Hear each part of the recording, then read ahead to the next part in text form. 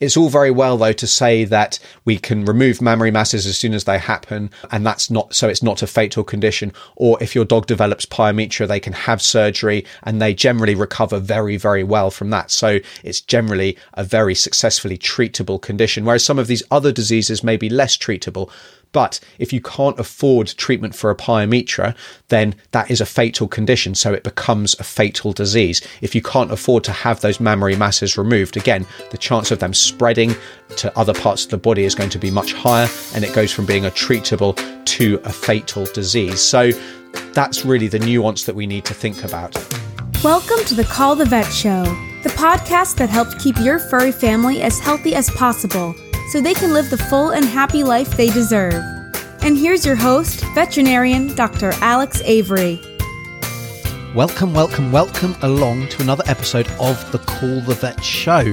I've got a really fantastic one for all of you dog lovers out there. So we've got a combination, an end of year special if you like, where I'm actually answering 3 questions and diving deep into the timing of spaying and neutering for your dog. That's always a hot topic and always generates some really good and interesting discussion. I'm also talking about cystitis and how to know if your dog has got cystitis or whether they're just having an accident because they get caught a little bit short. And then when should you be changing your dog from a puppy food to an adult diet, and why does that really matter? But before I get into all that, welcome to the Call the Vet Show. This is the podcast that brings you the information you need to help you optimize your pet's life so that they can live the full and happy life that they deserve. And if we haven't met before, then my name is Dr. Alex and I'm the veterinarian behind ourpetshealth.com and this very podcast. So welcome along. Really happy to have you.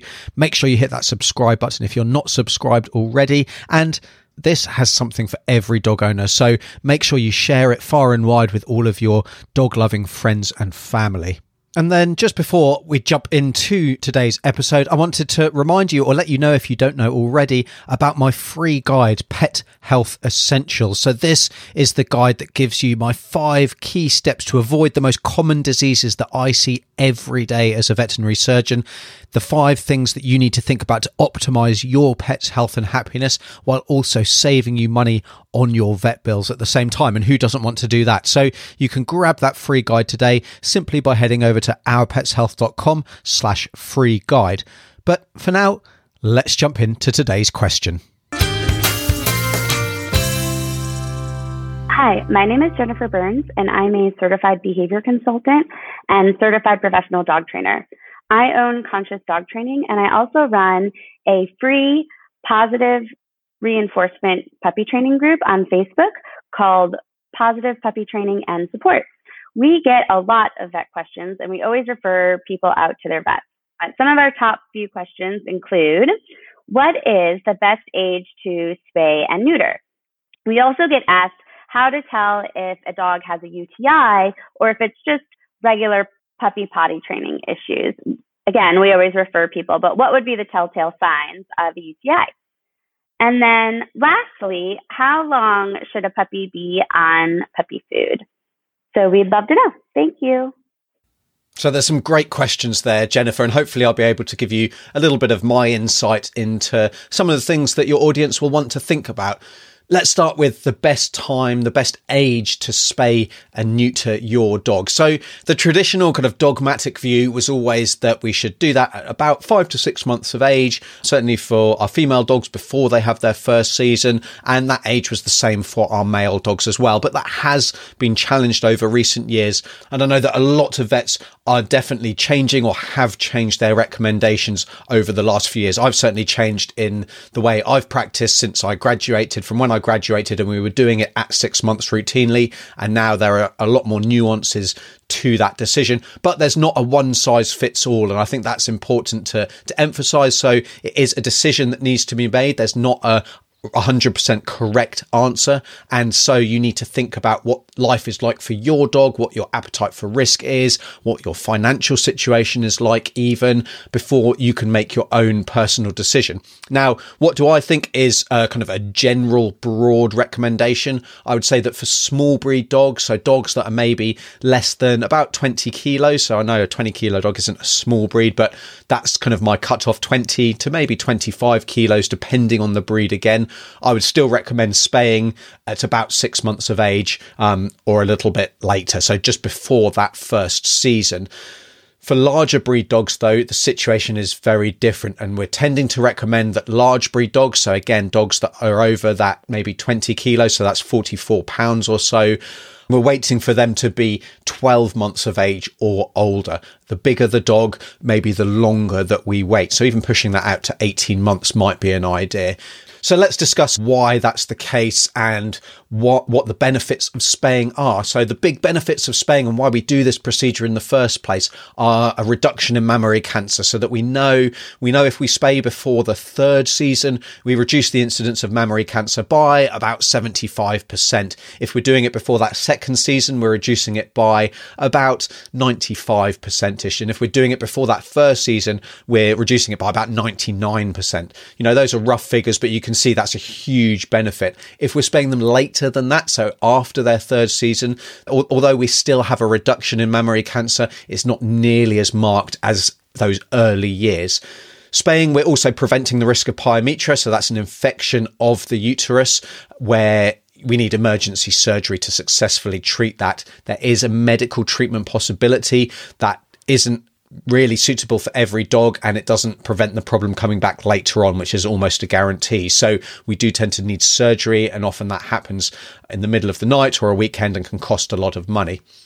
There does also seem to be a longer life. So spayed female dogs do tend to live longer than unspayed female dogs. We reduce roaming, so that is an issue. You might think, well, your dog gets out, they have a little wander around and come back. The big risk with roaming is that you get two things. We can get a trauma on the road, so they'll get hit by cars because they're, not particularly streetwise, and if they're looking for a mate, they're going to run across busy roads. We also get more unwanted pregnancies. So if your dog is entire, they're roaming, they're more likely to come across an entire male, and they're going to get pregnant and have an unwanted litter. Spaying also means that we eliminate the risk of pregnancy, so those risks are maybe a cesarean section and also eclampsia, so a low blood calcium, which can be fatal. Not particularly common, but it's a risk nonetheless. And then the other big benefit of spaying, kind of touched on, we reduce the risk of unwanted litters, so unwanted puppies that then end up being rehomed, they get abandoned, they find their way to shelters, and unfortunately there's a massive problem with unwanted dogs being abandoned and end up being euthanized. So that's not something that anybody wants, and we certainly don't want to contribute to that problem and end up with a whole load of lovely puppies that end up being killed. But there are potential risks with spaying your female dog. Now, the first risk is clearly going to be the surgery itself and the anaesthetic itself. By and large, it's very, very safe. The incidence of problems and side effects and major side effects with that is very, very low. But again, there's a risk nonetheless. Urinary incontinence is another problem we can get after spaying. That does seem to be more of a problem if we're spaying really early. So those are our kind of 12-week-old neuters. So that's why we don't do it before 6 months of age, because we don't want to really increase that risk of urinary incontinence. Although an older spayed female dog can also, or I should say, a dog who's spayed at an older age can still have a higher incidence of urinary incontinence, which can be something that can be sometimes quite tricky to manage, or it's certainly, if it's easy to manage, it may mean lifelong medication. Obesity is a big thing. So obesity, there's a massive obesity epidemic sweeping across the world with people as well as our pets, but neutered dogs, and that's spayed or neutered males, they are going to have a higher incidence of obesity. The reason is that they need less energy to maintain themselves. They don't have all those hormones driving things that need to be maintained, and we simply overfeed them. Now, there are changes in their metabolism as well, which doesn't help when it comes to putting on weight, but it's really important that when we neuter or spay our dogs, that we actually adjust their diet accordingly to prevent obesity, which is definitely possible. It's not a given that they're going to become overweight, but we do need to be conscious of that risk and take steps to avoid it. Now, the other big risk, and this is one of the really big ones why we're delaying spaying in bigger dogs, is the risk of cruciate ligament disease, as well as other joint abnormalities. So the cruciate ligament is something within the knee joint, and that can rupture, it can break and tear, and the incidence of that is higher in some large breeds of dogs who are spayed before 12 months of age. So it's not the case for every single large breed of dog, and there's been some quite mixed results in the different studies that have been done. done. But it's a significant injury. It's an injury that can cost a lot of money to put right. And so if we can avoid increasing the risk of that happening, then all the better. And like I say, that's one of the big reasons why we're delaying spaying and neutering in large breed dogs until after 12 months of age or a little bit later. As well as those other joint problems, we're getting maybe hip dysplasia, maybe increased incidence of elbow problems. But again, that's very breed specific, and it's certainly not a given that that is definitely the case. The information is very mixed at this stage, but there's little harm really in waiting until they're over 12 months of age. Cancer risk is something else that can increase with neutering. Again, that's very mixed because clearly we're reducing mammary cancer, and the incidence of mammary cancer is really pretty significant in unspayed dogs, and it can be fatal. So it's not simply we're increasing the risk of cancer, because some of the more common ones we're actually reducing by spaying. The big one, though, is Rottweilers and osteosarcoma. So that's a horrible bone tumor. It's incredibly painful. It's a very, very aggressive and is really a horrible disease. And Rottweilers, the increased risk seems to be huge. So they go from maybe a 1 in 10 risk to a 1 in 4 risk. So that's, again, something that we need to think about and we need to bear in mind. And so we're definitely delaying till over 12 months of age for those breeds of dogs because of that increased risk if it's carried out earlier.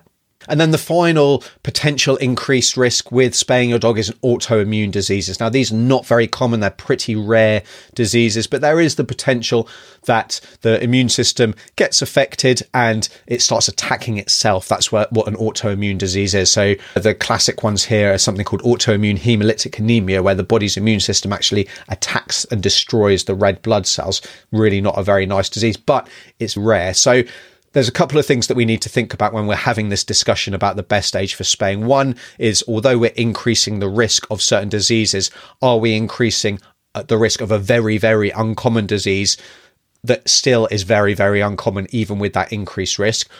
Or are we increasing the risk of a disease that is pretty common, and as a result of that increase it becomes very common? So we need to consider the frequency of those problems and what that change in risk is affecting. So clearly the benefits, pyometra is very common. So pyometra, 1 in 4 dogs by the time they get to 10 years of age will develop pyometra. So that's very, very common in unspayed dogs. Equally, mammary tumours as well are very common in unspayed dogs. So if we can significantly reduce the risk of that, we're going to have a massive impact on a dog's health, their quality of life and their longevity, which is shown up by the fact that neutered, spayed dogs do seem to live longer than unneutered dogs.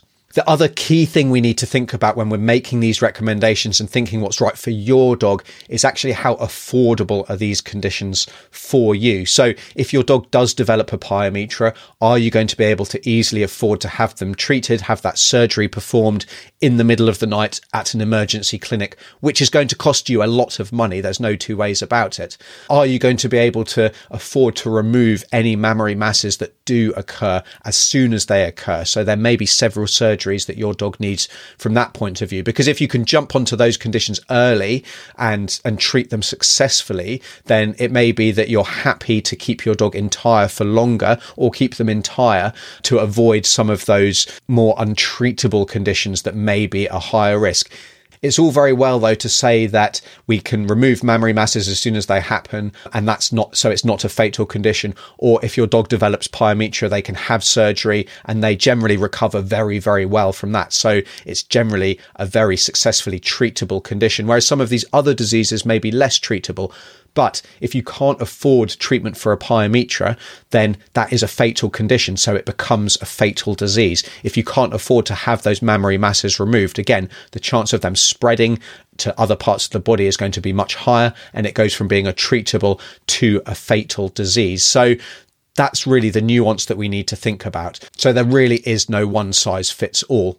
And if you want to jump into more details and more information about some of the risks and benefits and discussions around that, then I've got another kind of much more detailed post, and I'll leave links in the show notes to that as well.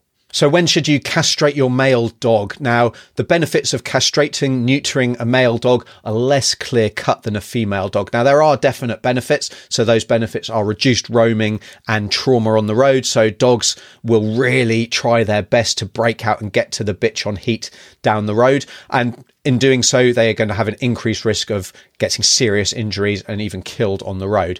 We're going to get reduced behavioural problems, potentially reduced behavioural problems, because something like fear aggression is actually increased if we neuter a fear aggressive dog. But there's a potential reduction in behavioural problems, so other aggressions and hormonally driven problems, but also those behaviours of trying to break out and get to the female dog on heat down the road. We get a reduction in certain prostatic diseases, so something called benign prostatic hyperplasia, which is a normal process in older dogs where the prostate becomes much larger and it grows, and that can cause problems with increasing risk of infection, with problems going to the toilet, so defecating, because it can effectively compress the colon and block the stools from being passed. Prostatic cysts and that kind of thing are also reduced. Now, neutering a male dog, though, doesn't reduce the risk of prostatic cancers, which is something that's clearly important to bear in mind, although thankfully those types of cancers are pretty rare and uncommon in our male dogs. Other benefits of castrating your male dog: it's going to reduce unwanted puppies, which are going to, again, go into the shelter system and unfortunately be euthanized. There's a huge problem with that. And it's very difficult sometimes to find forever homes for puppies, especially if we're not breeding on purpose. It may be when that female dog becomes pregnant, they don't know what breed of dog that male was, and so they become less desirable for a rehoming situation. And there are potential side effects to getting castrated. So they're very similar to female dogs. It includes things like joint disease, increased risk of cruciate ligament disease for our big breed dogs. That really is a bigger breed dog problem rather than a small breed dog problem. It may increase the risk of certain cancers. It's going to increase the chance of developing autoimmune diseases, although again, those are very uncommon conditions. And so castration is less important for male dogs and maybe has less medical benefits compared to spaying for female dogs. Now, that doesn't mean it shouldn't be done, and I think in a lot of in a lot of situations it really is very important. But if you can be certain that your dog is held in a secure area, they're kept in a secure garden yard, and they cannot escape, so they cannot contribute to that population of unwanted puppies that then get abandoned into shelters and then end up being euthanized, which is such a horrible situation to be in. And if there's no behavioral problems that are hormonally driven, then leaving your dog entire is certainly a fair enough decision. If you can't guarantee those things, though, then you really need to get your dog fixed, because the health benefits are there for them. There are definite health benefits, and they're not going to be contributing to that unwanted dog population. You know, however you look at it, that is a problem for all entire dog owners to be aware of, and you definitely don't want your dog to be responsible. Even with a male dog, you're not going to have to deal with those puppies, but someone else is going to have to deal with them, and someone else is going to have to euthanize them when they end up being rehomed to a shelter. So that is your responsibility. There's no two ways about it. And also, if they are showing any hormonally driven behavioral problems, castration may be a really good benefit for that. It doesn't mean that you can avoid needing to socialize your puppy properly. That's incredibly important. And it doesn't mean that you shouldn't consult a veterinarian or behavioral specialist to see if there's any other options there. But castration definitely has a role. So let's change tack. And how can we tell if a puppy has a urinary tract infection, or if it's just potty training problems and they're having accidents on the floor because they're not quite able to get to the toilet, get outside in time, or let you know what's going on? So the first thing to say is that urinary tract infection in puppies is really not very common. So the probability says that it's more likely just a bit of an accident rather than an infection. But there are some hallmarks for a UTI, and those include straining to go to the toilet. So if your dog seems to be squatting or cocking their leg and they're straining, or they seem to not really be passing very much, and they're going more frequently, then that is a real hallmark of a urinary tract infection. That passing of small amounts of urine, so they might not even be straining, but if they're only passing very small drips rather than kind of a big puddle, which they would normally produce, then that's a sign that there may be an infection going on as well. You might notice a change in that urine. So puppy urine is often quite dilute. It's often quite watery. It doesn't have a really, really strong smell. So if you notice that the urine is starting to smell an awful lot more strongly, if it's becoming cloudy, or if it's changing colour, so a stronger yellow, it might even be pink or even bloody if there's a severe urinary tract infection, then those are definite warning signs that everything isn't right. You might also find that your dog is licking their vulva or licking their prepuce, their penis, more often because everything's stinging. It's a bit fiery down there. And so they're licking that to try and relieve that irritation. And then finally, your dog might have difficulty settling. So because they're uncomfortable, they might be kind of pacing a little bit. They're not going to be lying and resting as they normally would. And they just seem a little bit unsettled. So that's a sign that there could be something going on. Now, that's a sign that there could be another illness as well. So contrasting to this, puppies that are just having accidents because they're not quite able to hold on, or they suddenly need to go and they weren't aware of it, and so they're having an accident in the house, are that they're having a much bigger pool of urine. So they're fully emptying their bladder, and that's going to be quite a lot of urine. So they're going to have a bigger puddle. The urine is going to be, non-smelly. It's going to be quite watery, so it's not going to be a strong colour. And otherwise, your dog is behaving completely normally. That's much more likely to be a potty training problem. Equally, the time that they have their accident is going to be a bit of a clue here as well. So puppies will often need to go to the toilet straight away after they've eaten or after they've woken up. So if your dog seems to be having accidents at those particular times, then it's much more likely that it is an accident rather than an underlying urinary tract infection. And so if you're suspicious that your puppy does have a UTI, then there's a few things that you need to do. The first thing is, if you can, collect a urine sample, because that's going to be so helpful and give a lot of information to your vet. There's a number of different ways that we can collect a urine sample. Ideally, we don't want to be sucking it off the floor, because that's going to then be contaminated by the dirt and grime and everything that's on the floor and the bacteria. That's definitely causes problems when it comes to interpreting that sample. So ideally, you take your dog for a walk, take them outside on a leash, and collect a urine sample as they go to the toilet. So there's a number of different ways that you can do that. Wear gloves if you have them. That can be helpful to, keep you nice and clean. But you can use just a takeaway container, or another way to do it is a ladle, actually. And that allows you to kind of nip it underneath your dog and catch the urine without kind of freaking them out by bending down and scooting down too low. Because sometimes dogs can be a little bit weirded out by you kind of trying to collect their urine. Now, once you've got that sample, and you don't need gallons of the stuff, we only need a few drops. So if that's all you can get, then fantastic. If you can get more, great. Pop that urine sample into a thoroughly cleaned glass jar. So that could be a jam jar or something like that. Ideally, we want to be testing that as soon as possible. But if you can't take that into the vet straight away, pop it into the fridge until you can. And then the second thing you need to do is clearly make an appointment with your vet so that they can check them over, they can examine that urine, and they can treat your puppy's urinary tract infection if it's present.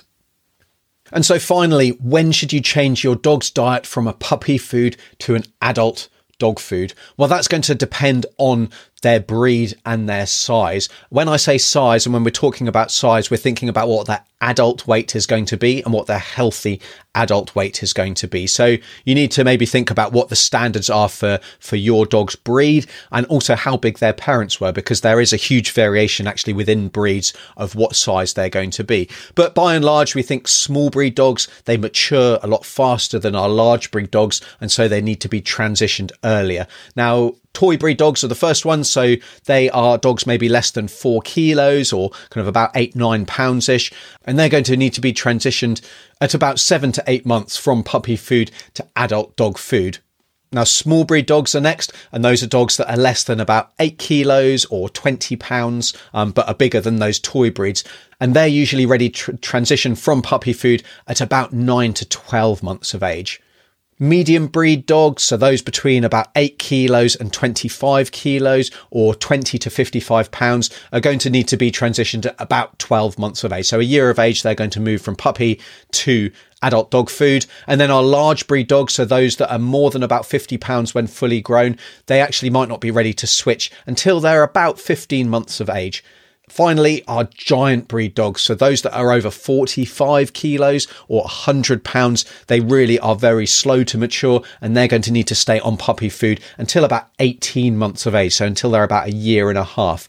Now, the reason that it's important that we don't transition to adult dog food too soon is that the nutrient requirements, so the calcium, the phosphorus, the protein requirements for our puppies are very, very different compared to our adult dogs because they're growing. And that's why our larger breed dogs, they take a long time to reach that adult weight, much longer time to reach that adult weight. And so they need to stay on that puppy food for longer. So if we transition a puppy too soon, then we can end up with growth problems. So that could be joint problems, a problem with bony development, but also muscle development and just general health as a whole. If, though, we transition too late, because puppy diets are much higher in energy, their calorific content is more, we can end up with a situation where we're getting a dog who is overweight and obese. That's a really common problem and has a massive impact on general body health well into the future, and actually reduces the quality and the quantity of life for our dogs. And while it's possible to reverse that and clearly reverse any weight gain that does take place, a dog who is overweight in their early years is much more likely to remain overweight or become overweight again as they get older. So really that is something to avoid at all costs as well. So I'd love to hear your thoughts on these topics, especially the spay-neuter timing one. We all love it when recommendations and evidence is black and white. And unfortunately, that's often not the case when it comes to our pet's health, although certain people will have you believe that really there is a right and a wrong answer, but they're oversimplifying things and they're really not giving you the nuances that you need to make the best decision for you. So I'd love to hear what your thoughts are, what your decisions have been. You can catch me over on Instagram, where my handle's at Our Pets Health, and also on Facebook, where I'm at Our Pets Health TV. So you can check me out there. Send me a DM over on Instagram. I'd love to hear your thoughts. Remember as well to check out that free guide, Pet Health Essentials, so that you can really take the first steps to optimizing your pet's health so that they can live the healthy and happy life that they deserve.